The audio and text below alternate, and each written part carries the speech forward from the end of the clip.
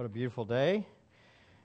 Supposedly it's supposed to rain this afternoon, but it sure is nice today, isn't it? It was a beautiful day yesterday. The Lord is definitely blessing us in this area. In Romans chapter 12, verse 18, Paul exhorts the gospel-focused believers to, if possible, so far as it depends on you, be at peace with all men. Every time I read that verse, I think to myself, the if possible should be bolded. It's hard, isn't it? Sometimes to be at peace with all men. It's important for us, though, to focus on the second part there. It says, so far as it depends on you. And ultimately, that's what it's about. We need to check our own hearts, see what we can do to be at peace with all men. How do we live at peace with all people in a world that is angry, in a world that's always looking to belittle us and talk bad about us and insult us and revile us? How do we do this?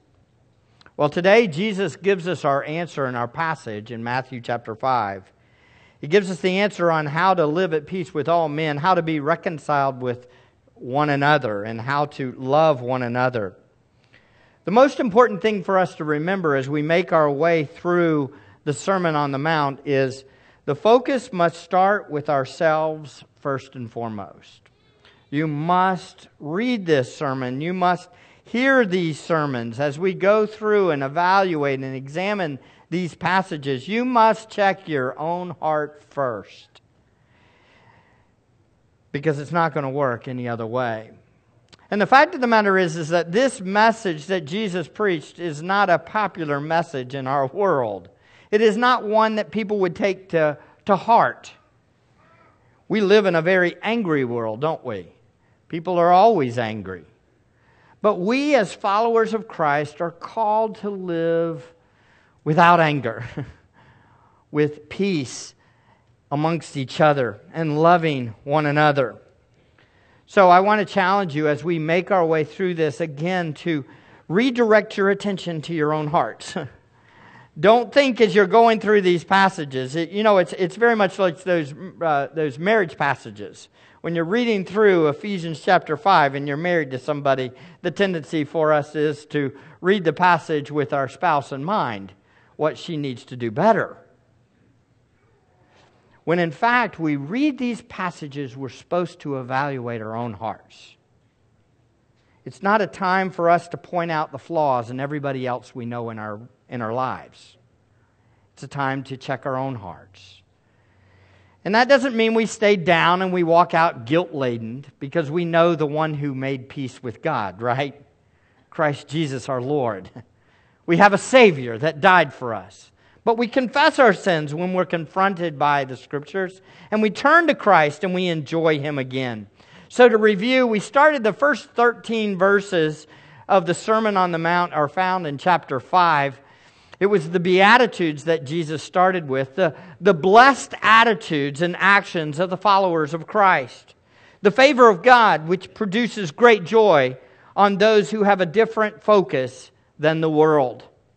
We are focused on Christ, and we seek to live for Him. And so therefore the favor of God is on us, and we rejoice in that truth, don't we? Second, we saw the mission of the church. The mission of His disciples. They were exhorted to be salt and light in the world, to preserve, to bring flavor, to reveal the truth to the world. This is an overview of our mission in this world as followers. We are the lights of the world. We're the revealers of God to the world because we follow the light of the world, the one who revealed God to the world. So that's what we're about. The mission. Jesus calls His disciples to that mission. Next, Jesus gave us an overview of the mandates of His lordship, what He requires. He doesn't take and say the law doesn't matter. In fact, He says He did not come, notice in verse 17, to abolish the law or the prophets. I did not come to abolish, but to fulfill. He says, for truly I say to you, until heaven and earth pass away, not the smallest letter or stroke shall pass from the law until all is accomplished. Whoever then is least, or whoever then annuls one of the least of these commandments and teaches others to do the same shall be called least in the kingdom of heaven. But whoever keeps and teaches them, he shall be called greatest in the kingdom of heaven. For Jesus says to you and says to the disciples that unless your righteousness surpasses that of the scribes and Pharisees, you will not enter the kingdom of heaven. He makes it very clear, doesn't he? He showed us the supremacy of the Word of God last week, didn't he? As we looked at this passage, we saw the stability of it, that it doesn't go away, and that He's not there to abolish but to fulfill it. And it can be stood on, and it will not pass away. He's taught the seriousness of the law of God and the Word of God, that it should be taken seriously, and that nothing should be ignored. And all that He says should be obeyed. And finally, He talked about the standard. That the standard is way higher than anything that we could imagine. A lot of people think that Jesus came into the world, and when Jesus came into the world, there's no more law. But in fact, all He did was take and clarify the law, and He showed that the law of God is actually much more holy and much more higher of a standard than anything that we can attain in ourselves. See, the Pharisees had taken the law and changed it. And made it easier for people to accomplish, at least them, those that were seeking self-righteousness. They could clean up the outside of the cup, but they had misunderstood the law and misrepresented the law and given a wrong explanation of the law. So Jesus is correcting this thinking. We saw that Jesus ultimately is the fulfillment of the law, isn't He? He did everything that the Mosaic Law said to do. He did it perfectly, precisely. And that's good news for us, right? Why is that good news? Because we can't. None of us in the room are going to do it perfectly, correct? No one is going to obey the law of God perfectly. We want to. We desire to. But only Christ Jesus did it. He did it perfectly. And all of us who have repented and believed in Him, have trusted in Him, all of that righteousness that He accomplished is credited to our account, and we rejoice in that, don't we? We know God is good. Christ Jesus, our Lord, is our righteousness. The Jewish disciples were required to obey the law correctly, though. And followers of Jesus today, we are called to follow and obey the law of Christ, the heart of the law, the principles that He lays out. Many of the 10 Commandments are mentioned over again in the New Testament. You understand that. Out of the 10, 9 of them are repeated. And out of those, I would say it's very clear that that is the law of Christ, that we should follow and obey those. Does this include all the Mosaic law? Well, that's a question I think that we could debate for years and years, couldn't we? And people have talked about this over and over and over. How much of the law do we keep, and of the Mosaic law, that is, that given to the theocracy, to Israel? How much of that do we obey, and how much do we not obey? How much are we required to, and how much aren't we required to as the church? Well, let's just put it this way. At the bare minimum, we would say that we should obey everything that Christ tells us to do. All that the law of Christ says, we should obey. Everybody agrees with that, right? So let's just stick with that and obey everything He tells us to do. I do believe that Acts 15 does clear up a lot of the questions of whether or not we should circumcise our children on the 8th day and keep all the holy holidays of the Jewish people. However, by the grace of God, we keep the law of Christ. We do it not to attain salvation. We do it not to get some standing with God that God will somehow say, okay, you're good enough, come on in. We don't do it for that reason. We do it because our King, Jesus, obeyed for us. And He did what we couldn't do, and therefore we, out of love and honor and respect, we obey Him. We enjoy Him. And again, that does not mean that we never sin, does it? No one in this room is perfect. We all look to Christ. So as we go through the law of Christ, and as Christ exposes the law to us, what's going to naturally happen to every one of us in the room that are evaluating our own hearts? We're going to be what? Crushed, convicted, aren't we? And as we're convicted, do one main thing. I want you to get one main thing out of this. If you get nothing else, don't go out and clean yourself up. Go to Christ. Run to Him. Ask Him, Lord, clean me up. Help me to walk in obedience. We saw it in our Sunday school this morning. The Spirit of God was given in the new covenant for the purpose of what? The fruit of the Spirit. To obey the Lord. We have the Spirit of God living in us, and we get to enjoy Him. Are Christ's commandments burdensome? Only when we're focused on ourselves. Only when we're thinking about ourselves. But when we're thinking about Him, they are privileges and opportunities to rejoice in obedience. The passages we will cover over the next weeks will give the king's requirements for his subjects. He speaks authoritatively, numerous times saying, I say to you. Well, that should be a little light going off in our heads, right? Listen up. Jesus is speaking. We need to pay attention. He speaks with authority. He expects our obedience. And He even empowers us by the Spirit of God to obey those commands. I've got good news for you. As believers in Jesus Christ, God does not give us commands that He doesn't also empower us to obey. As a parent, that is one of my biggest struggles. I admit it. I often want so much. You know those moments when you're saying, okay, I'm going to tell you to do something. I want you to obey. Please obey. Let me say it again. Please, please, please, please, please obey. Do what I say. This is very important. You'll say it like 14 different times. You make sure you get this. This is so important. Obey. And you tell them what to do, and they do what? The opposite. And you're like, oh.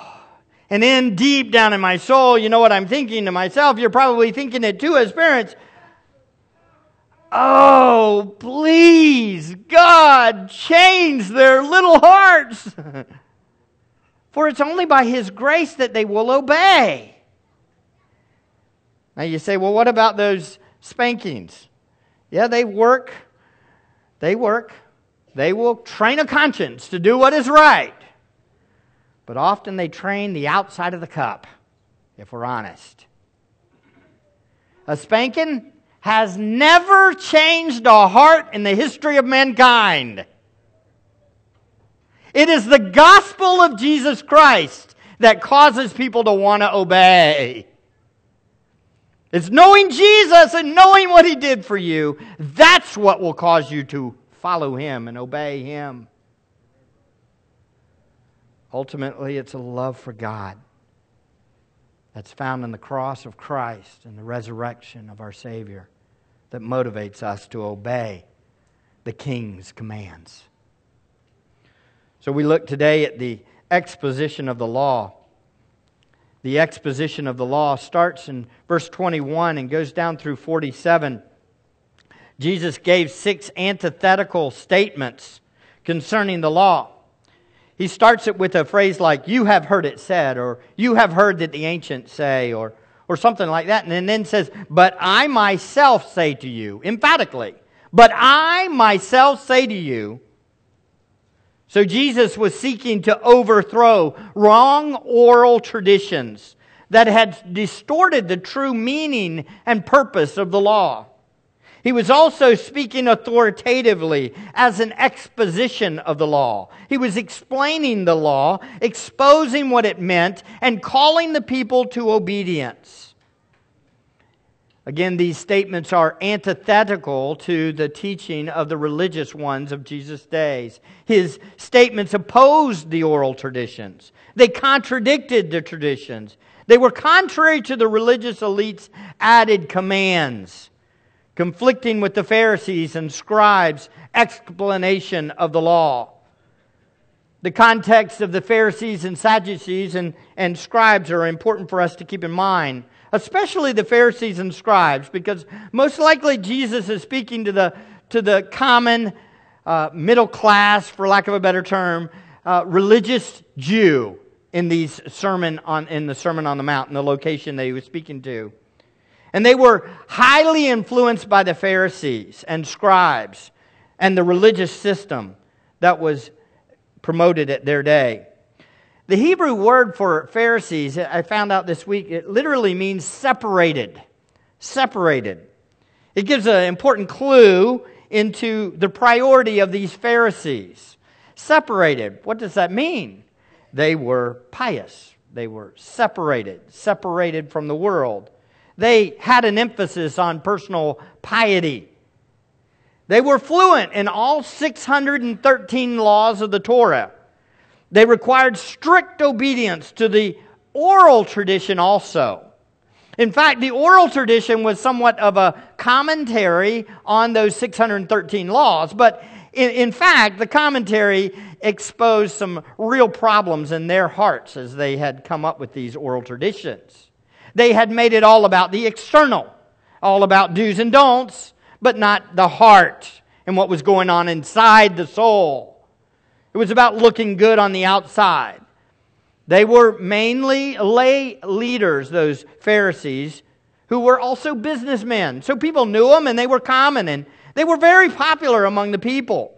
They believed that the word was, the Pharisees that is, was inspired by God, but they also believed the oral tradition was authoritative. So what happens when oral tradition becomes just as authoritative as the Word of God? Well, before you know it's trumping it. It's above it. It's so important that the Word of God becomes less important. The same thing has happened in the Roman Catholic Church. We know this, right? The tradition of the church and what the Pope speaks over the years. It becomes just as important and equal in authority to what? The Scriptures themselves. And what's happened? The loss of the Word of God. The need for the Scriptures. Going back to what God is saying and obeying what God says. Jesus is using this sermon to correct these wrong-thinking Pharisees and the wrong thinking that had infiltrated the disciples' thoughts. It is very important for us to make note of this about worldview, just for a second here. I want you to understand that you're influenced by who you're around. The people that you hang out with, your parents, your culture, your lives, you live around this, and it becomes how you think. Even without making note of it. It just becomes your presuppositions. It's who you are. It's how you think. Some of us don't even realize how much the influence is there. Most of us don't. But the Word of God has a way of cutting through all of that. It has a way of cutting through all of our wrong worldviews, all of our wrong presuppositions, and showing us, nope, that's wrong. This needs to be good. This needs to go. This person's thought process, nope, that's wrong. We can think and listen to people, but if we're focused on the Word of God, studying the Word of God, spending time in the Word of God, and hearing what Jesus says to us, it will inform a correct worldview. And then we will live to honor the Lord. Jesus is going to give us these antithetical statements to correct and direct the disciples on how they should walk in the truth. They needed this correction of worldview. As Carson states, these verses make one great point. The Old Testament law forbidding murder must not be thought adequately satisfied when no blood has been shed. Rather, the law points toward a more fundamental problem: man's vilifying anger.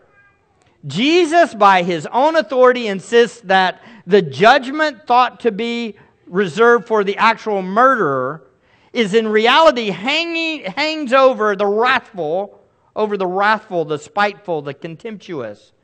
What man then stands uncondemned? End quote. Carson gets it. The point is that Jesus is saying, look, it's not just about being a physical murderer. It's about what's going on in your heart. And the fact of the matter is as we read through the Sermon on the Mount, nobody in here should say, I'm okay. I'm fine. I got this. I don't murder. Right? Most of us in the room. If we read the Ten Commandments, we might be able to say and think in our minds, well, I don't do that. I have not committed adultery. I have not murdered anybody. I don't lie anymore. Right? Beloved, listen. Jesus is calling us to evaluate our hearts in light of the law of God. And he gives a great exposition. So I had asked for you to pray for the Lord to expose your heart. Show what the Word of God says to you. As we go through this Sermon on the Mount, none of us should ever walk away thinking, I got this. We should all be reminded our hope is not in ourselves, but in the Lord. So our passage today breaks down into 3 sections. Let's look at them briefly. First, there's the oral traditions expansion of the law, found in verse 21. And then there's the Lord's exposition of the law in verse 22. And the Lord's application of the law, found in verses 23 to 26. Let's walk down through this. The oral traditions expansion of the law in verse 21. Let's start with that. In verse 21, notice it says, You have heard that the ancients were told, You shall not commit murder. And whoever commits murder shall be liable to the court. Here we see very clearly Jesus quotes the 6th commandment in the first half of the verse. Exodus 20 verse 13. You shall not commit murder. It's very important that the oral tradition would include that. They would say, hey, you can't murder. But they added just one little thing. And I want you to notice the added part that's not mentioned in the Old Testament. It's subtle. You look at it and say, what's the big deal? Notice it states, and whoever commits murder shall be liable to the court. Well, of course. What's wrong with that? That sounds like a pretty good exposition. You're going to be liable. You're going to be judged if you commit murder. Does everybody in the room agree with that? We all agree with that.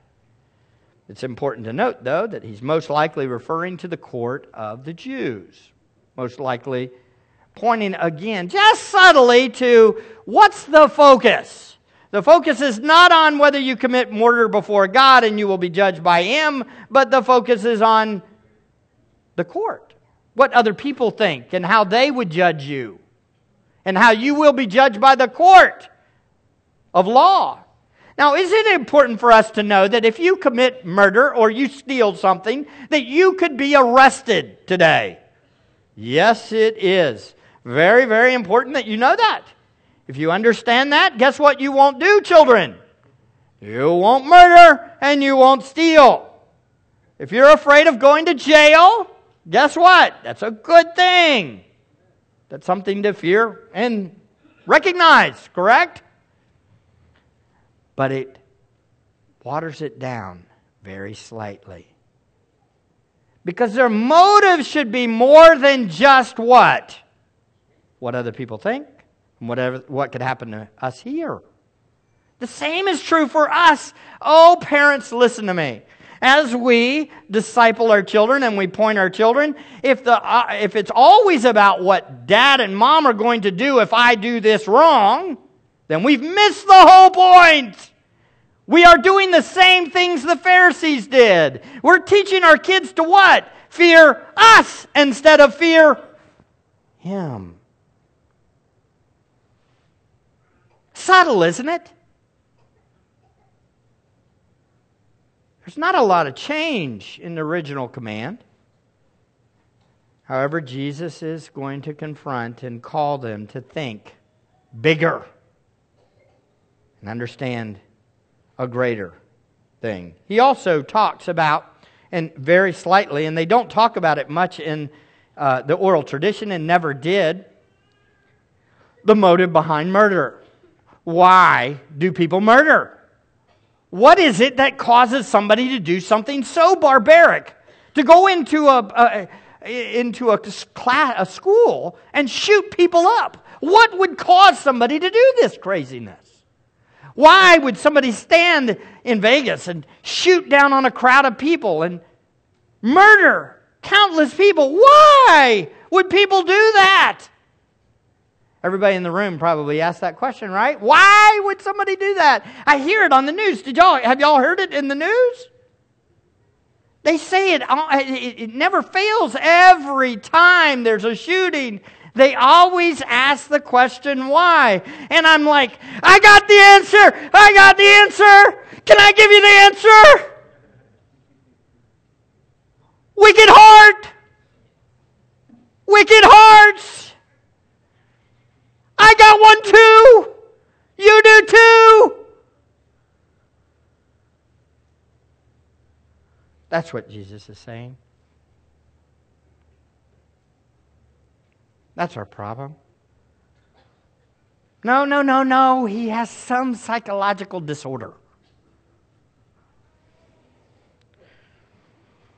I'm sorry. Now look, I'm not going all the way over to this side to say that there's no brain issues. I'm not saying any of that, but I'm telling you, the man had a wicked heart. Simple. And you were born with the same one. The same exact one. Apart from the common grace of God, we'd all be those people.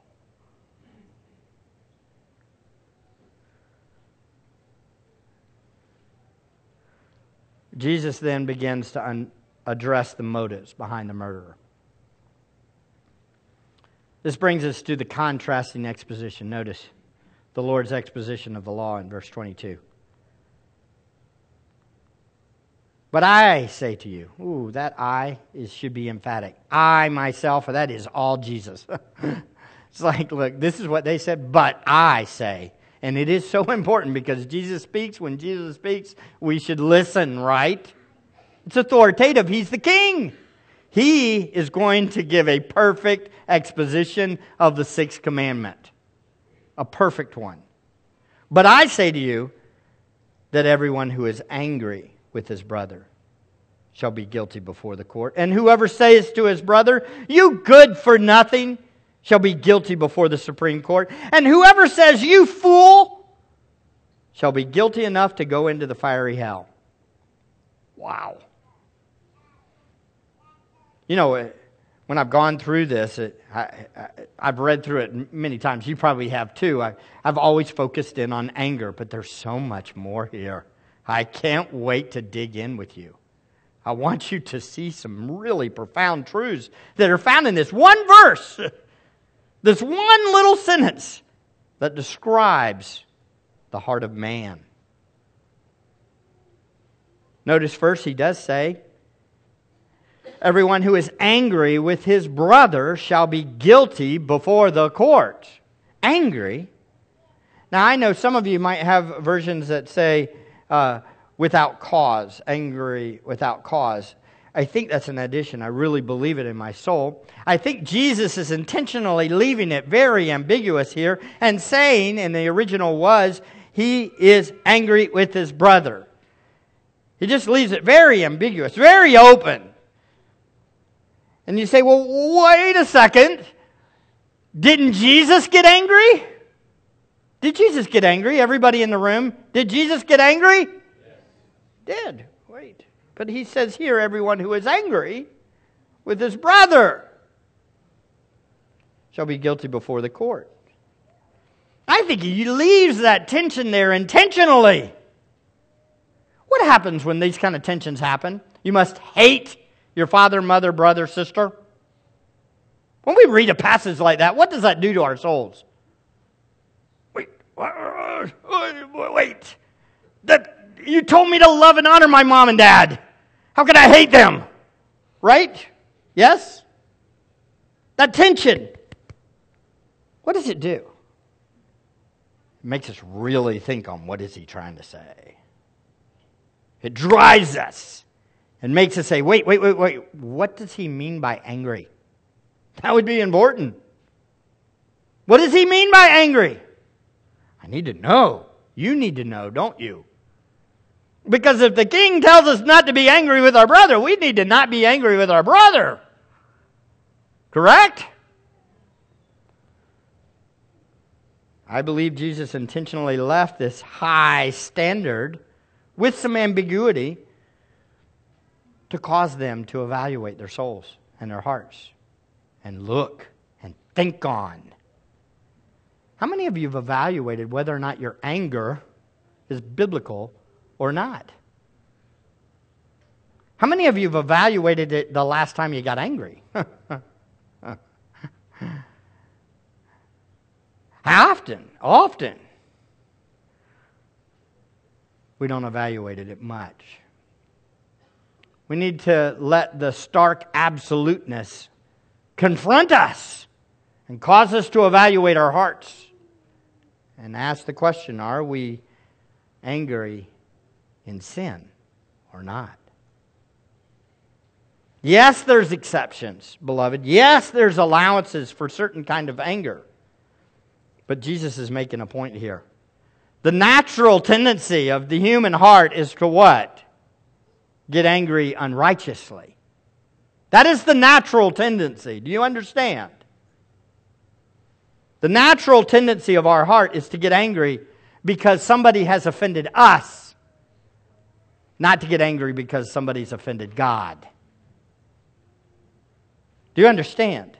It's often our flesh that causes anger, our pride that causes anger, not God's glory and His holiness. Not many of us are wanting to clean out the temple area because God's name's being defamed. Most of the time it's because our honor is being disrespected. Yes or no?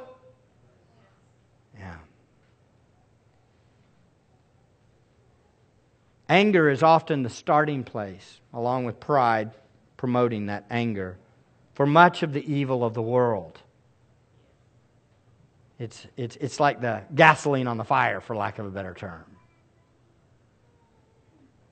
Jesus had moments of anger. But it wasn't at times we would have often been tempted to get mad.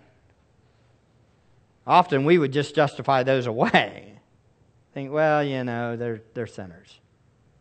But when it starts hurting us personally, that's when we get angry. Jesus was angry over God's righteous purpose of prayer and worship being distorted and eclipsed by the money changing in the temple. Until I started studying this verse, though, I always assumed the main point Jesus was making here was unrighteous anger towards others is worthy of judgment, like murder. But I think Jesus means much more than this, and He is addressing the heart of man altogether. He's describing the heart, the prideful heart of man. You see it in this verse. Notice He rebukes also a demonstration of contempt towards fellow believers. He says, whoever says to his brother, good for nothing. Okay, now I don't know about you guys, but I love how the New American Standard here just kind of makes it really light. Good for nothing? I don't know. Good for nothing. Is that a really harsh thing to say? You good for nothing? Well, I don't know about you, but I think to myself, well, that's pretty tame compared to what I hear on Facebook every week. It looks like nothing compared to Twitter. The word is raka. The word good for nothing means empty or lacking intelligence or empty-headed. As Archie Bunker would say, blockhead. Man, I dated myself. Most of you in the room don't even know who Archie Bunker is. Meathead, that was another one, yeah. This is looking down, however, brothers and sisters, on other people. It's looking at them with contempt. Thinking of them as less than us. And even expressing our disrespect, scorn, or hatred towards others. This is worthy of judgment. This is worthy of standing before the court. Saying good for nothing. So murder is bad and worthy of judgment, but so is anger, and also speaking with contempt towards other fellow believers.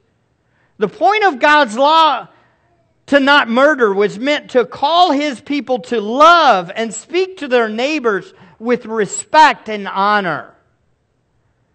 I can't stress this enough. You're going to see this in the next one too.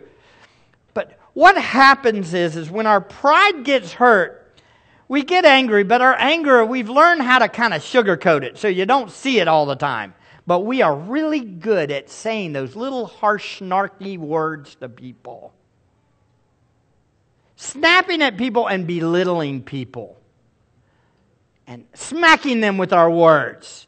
Do you understand that when you hit somebody verbally or attack somebody verbally with your words, you're showing your murderous heart? When you call somebody a name, you treat them with contempt, you're basically saying, I'm a murderer at heart. But Jesus gives one more display of this evil that the law confronts. When He says, thou shalt not murder, He was meaning, look at your heart. You have a tendency to commit murder. You're an evil, vile person. Evaluate your heart. That's what He's saying. The next display is character assassination. Notice it says, whoever says, you fool. Now, at this point, wait a second. Doesn't the Bible call people fools? Yes, but when God calls somebody a fool, they are a fool.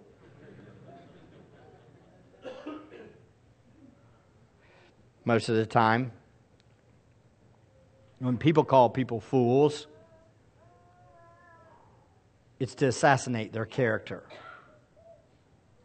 The equivalent for today would be stupid. That's a word we hate in our house. How about you guys? Kids calling other kids stupid. You're stupid. Yeah. It's the same thing. Boy, can you imagine that devotion? Ladies and gentlemen, fathers, mothers, here you go. Here's your devotion time. They say, you're stupid. Guess what we're going to do? We're going to talk about how that reveals you have a murderous heart.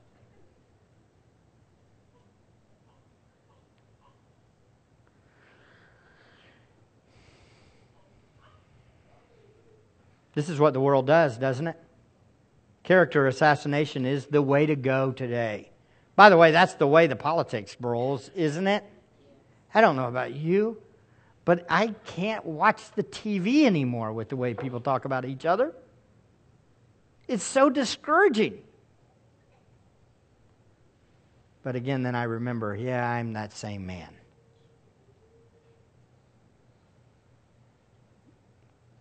The world gets angry with their opponent.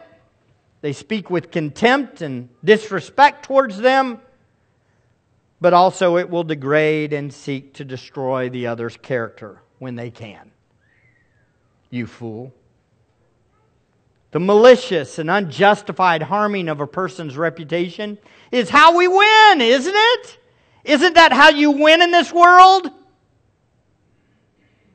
The sad thing is that any good, logical discussions about anything nowadays, if we try to have any kind of conversation about anything, it always degrades into name-calling. There is no such thing as a respectful debate anymore, is there? We can't have a decent conversation because what we do is we assassinate the other person's character by calling them names in order to win the debate. This is what Jesus is talking about. The Pharisees were fantastic at being name callers. Why? Because that was permissible. Murder wasn't permissible. But I can slay them with my words because after all, I'm smart, intelligent, and you're a fool. See how... It's horrible, isn't it? But this is who we are. This is our hearts exposed. Disciples of Jesus don't have hatred, though, in our hearts, do we? If we do, we repent of it quickly. We run back to Christ. We don't call people names and run other people down. We're not verbal bullies. We're humble and kind and gentle and respectful of people. That's who Christians are, right? Right? But we don't look like that. Oh, there's a problem, isn't there? We all need to evaluate our hearts in these areas. When we are angry towards others, we should reveal Christ instead of reveal our wicked propensities. When we speak down towards others with contempt, we reveal our hearts are really wretched. When we run other people down, we are revealing we have a murderous heart. You know, as I was thinking on this week, one of our problems is that, and here's the confession time. This is pastor, I always do it. We sometimes start out with righteous anger. We can actually start out with right motives. I don't like it when such and such does this. It's an affront to God. It's sinful. It hurts people.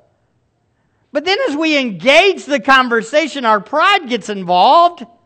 And before we know it, that our anger has turned from righteous anger to what? Unrighteous anger. And we begin to speak with contempt and disrespect and malign the character of the other person in order to win the battle. Like our world wins. They win by slaying people with their words. But followers of Christ must be different. That's why we don't hold on to bitterness. We don't allow anger to fester in our hearts. I don't know about you, but I can't stay angry at my wife because if I do, I'll say something mean. Yes? It's better for me to let love cover and just move on than to let that bitterness grow in my heart. Because if I don't, I will do something that I shouldn't do. We need to evaluate our hearts in these areas. Jesus exhorted His disciples, evaluate the motives of your heart. We must kill anger and bitterness in our souls. We must avoid wretched name-calling. We must speak with honor and respect to one another. All of this is possible as we humbly seek the Lord, as we abide in Him, as we enjoy Him, as we follow Christ, and as we understand His love for us, we then show love like this. As we're fixed on Christ, no matter what others do to us, we are able to respond with grace and gentleness and kindness.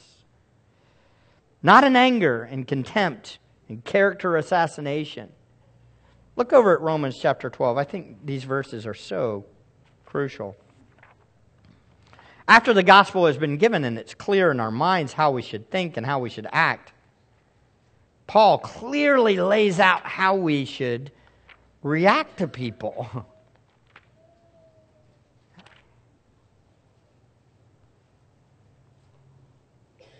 And he explains it so well. How to deal with people. This is an acceptable sacrifice to God. As we live for God and show off His glory and treat people the way they're supposed to be treated, we show off that we believe the gospel and that Christ is our Lord and we want to serve Him. And we act like this, verse 14, 12. Bless those who persecute you. Bless and do not curse. Rejoice with those who rejoice. Weep with those who weep. Be of the same mind towards one another. Do not be haughty in mind, but associate with the lowly. Do not be wise in your own estimation. Isn't pride always found in these? It's always addressed. Be humble. Never pay back evil for evil to anyone. Respect what is right in the sight of all men.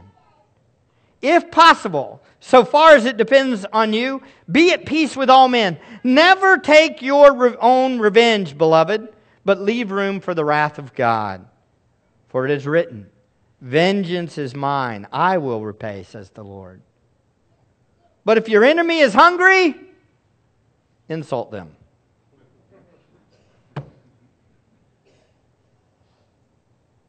Feed them. Feed them. And if he's thirsty, give him a drink. For in so doing, you will heap burning coals on his head. Do not be overcome by evil, but overcome evil with good. That's what the believer does. That's an exposition of the law of thou shalt not murder. An explanation. We need a heart change, don't we, beloved? And then we need that continual change that the Spirit of God works within us. As we put to death the deeds of the body by the Spirit of God that's working in us, right? That's what we do. Finally, notice Jesus gives some practical applications back in our passage in 23 to 26. The way Jesus applies these principles to the disciples was to give 2 case studies. They're brief, they're easy to understand. He gave 2 possible opportunities to show love to those where anger and contempt and character assassination might be thought to be the first action. Don't go down the anger route. Don't go down the route of treating somebody with contempt. Don't go down the route of character assassination. Instead, do this. Look at the first example, verse 23. Therefore, if you are presenting your offering at the altar, and there remember that your brother has something against you, leave your offering there before the altar, and go. First, be reconciled to your brother, and then come and present your offering. Boy, this confronts it, doesn't it? This explains it very well. One of the commentators said this, and I love it. It was very interesting. He made the point that, I'm paraphrasing, he made the point that if people really got this message, I wonder how many churches would be half empty by the time the service was over. Would people run out of the room? Interesting, isn't it? Oh, beloved, listen. Jesus makes it very clear. If you're there to present offerings, that is, you're there to worship at the temple, and you've got bitterness and problems in your heart, and somebody else probably has problems in their heart towards you, what should you do? Go to them. Now, is Jesus saying every time you're confronted with this, run out real quick? Well, I think his point is that you shouldn't have something when you come in. Correct? I mean, that's ultimately the solution. If you know you have people that are angry at you or bitter at you, what should you do? Go to them and talk to them. I'll tell you, I think one of the biggest problems with marriages, I'll be honest, is that when there's at least one or two people one or both in the marriage, have something they got in their craw, I know, is stuck there. And they never deal with it. They never talk about it. It's back there. You did this to me. And so there's bitterness and anger, and everybody's always looking at each other, and they never have peace. I'm so thankful for my short memory and my wife's. I can preach the same message 2 weeks in a row, and I would be encouraged. Y'all might not be. But I would. I'm thankful for my short memory because, after all, if my wife remembered everything I did wrong, or I remembered everything she did wrong, we'd have a marriage that was a mess. If all we did was constantly hold these grudges against each other. But Jesus calls us and says, look, if you're worshiping and you got something against somebody, or somebody has something against you, he says that your brother has something against you implies that you probably have something against them. There's friction. It's not reconciliation. Go to them. Now, I don't know about you guys, but at this point I'm thinking to myself, well, I've tried. Anybody in here say that? I've tried. I've tried. What do I do? Well, here's what you do. You pray. You pray. You ask the Lord to help you. You ask the Lord to convict you. You ask the Lord to help you to show love despite who they may be and what they do to you. And you repent of any sin in your own heart. And you be humble in the way you talk to them. And you acknowledge where you've blown it. How about this for a competition in all marriages? Instead of us trying to figure out what our spouse does wrong and exhorting them to fix it, how about we have a competition to see what's wrong in our own hearts and confess it to the other? That would be a whole different marriage, wouldn't it? That would be reconciliation, and we'd come to church. And we'd actually be able to smile and sing. It'd be great, wouldn't it? Because our consciences wouldn't be destroyed. Anybody else have a problem this morning coming to church? Hey, it's real great for me. I know I'm speaking. It's very close now. We don't have the fights in the car on the way over. Isn't that great? There's no spitballs hitting the back of my head all the way down the road.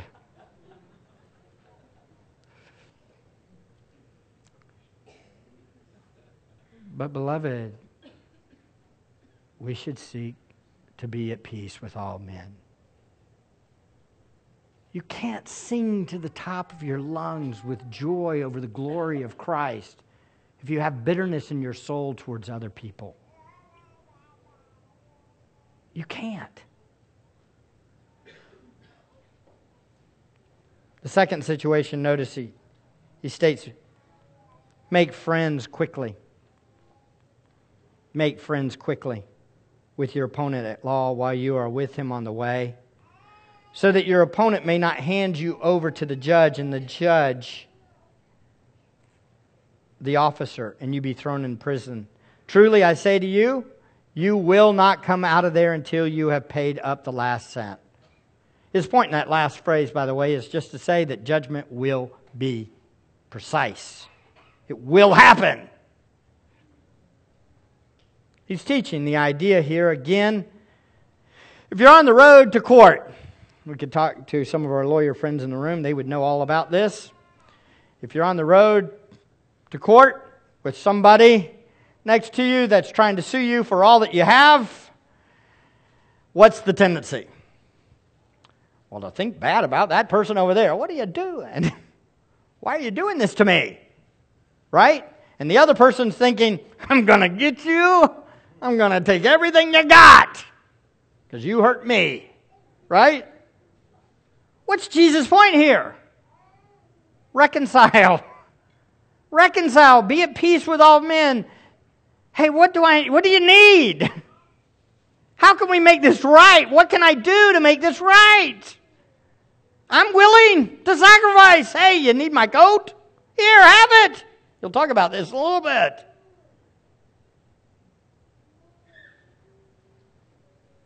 The problem is that it really hasn't changed, has it, since Jesus' time?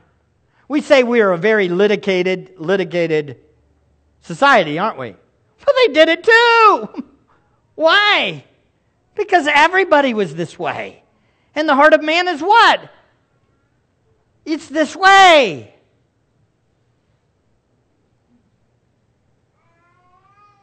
It's because we're all obsessed with who? Ourselves. Yes.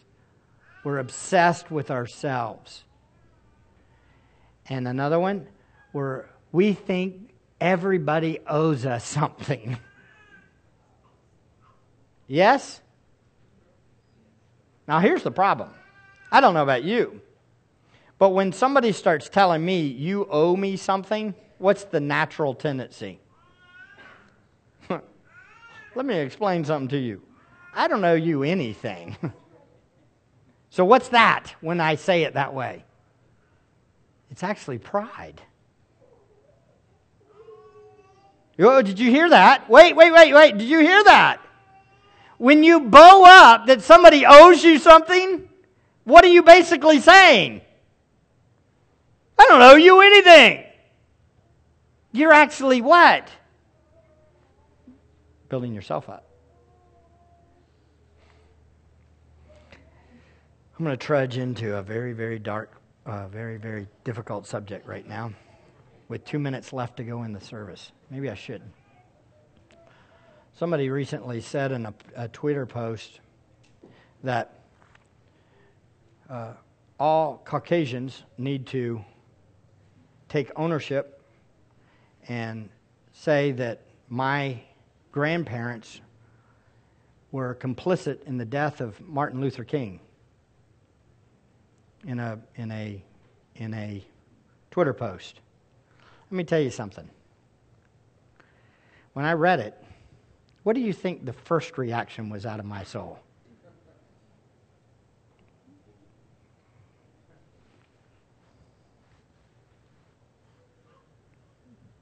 What did my grandparents do to that? What are you doing? They're not responsible for him. What did I begin to do? Defend. There's a sense where I just wanted to defend me and my house and my generation and my family. Right? Is that not natural? It's natural. But very short behind that was pride. I don't agree with the guy's statement at all. I think it's wrong. But he doesn't know me from Adam. And the only thing that really matters is what God thinks of me. And I'm going to stand before God with what I do. And my grandparents are going to stand before God with what they did. And my great-grandparents are going to stand before God with what they did. And I need to not get so offended if somebody confronts me or my grandparents. I need to just be humble enough to say, that's your opinion. Okay, we'll see in the end. Do you hear what I just said? That eliminates the discussion, doesn't it? I don't agree with what he said, but guess what? he's going to stand before God and I'm going to stand before God. And I'm going to stand before God. That's all that matters. And I need to not take it offensively. And I need to not call the guy a name. And I need to not respond on Twitter, well, you're a wacko. Or, well, you're this. Or you're that. Or you're this. Because then what did I do? I did the same thing as everybody else in the world. We need to get away from it. Get out of the arguments.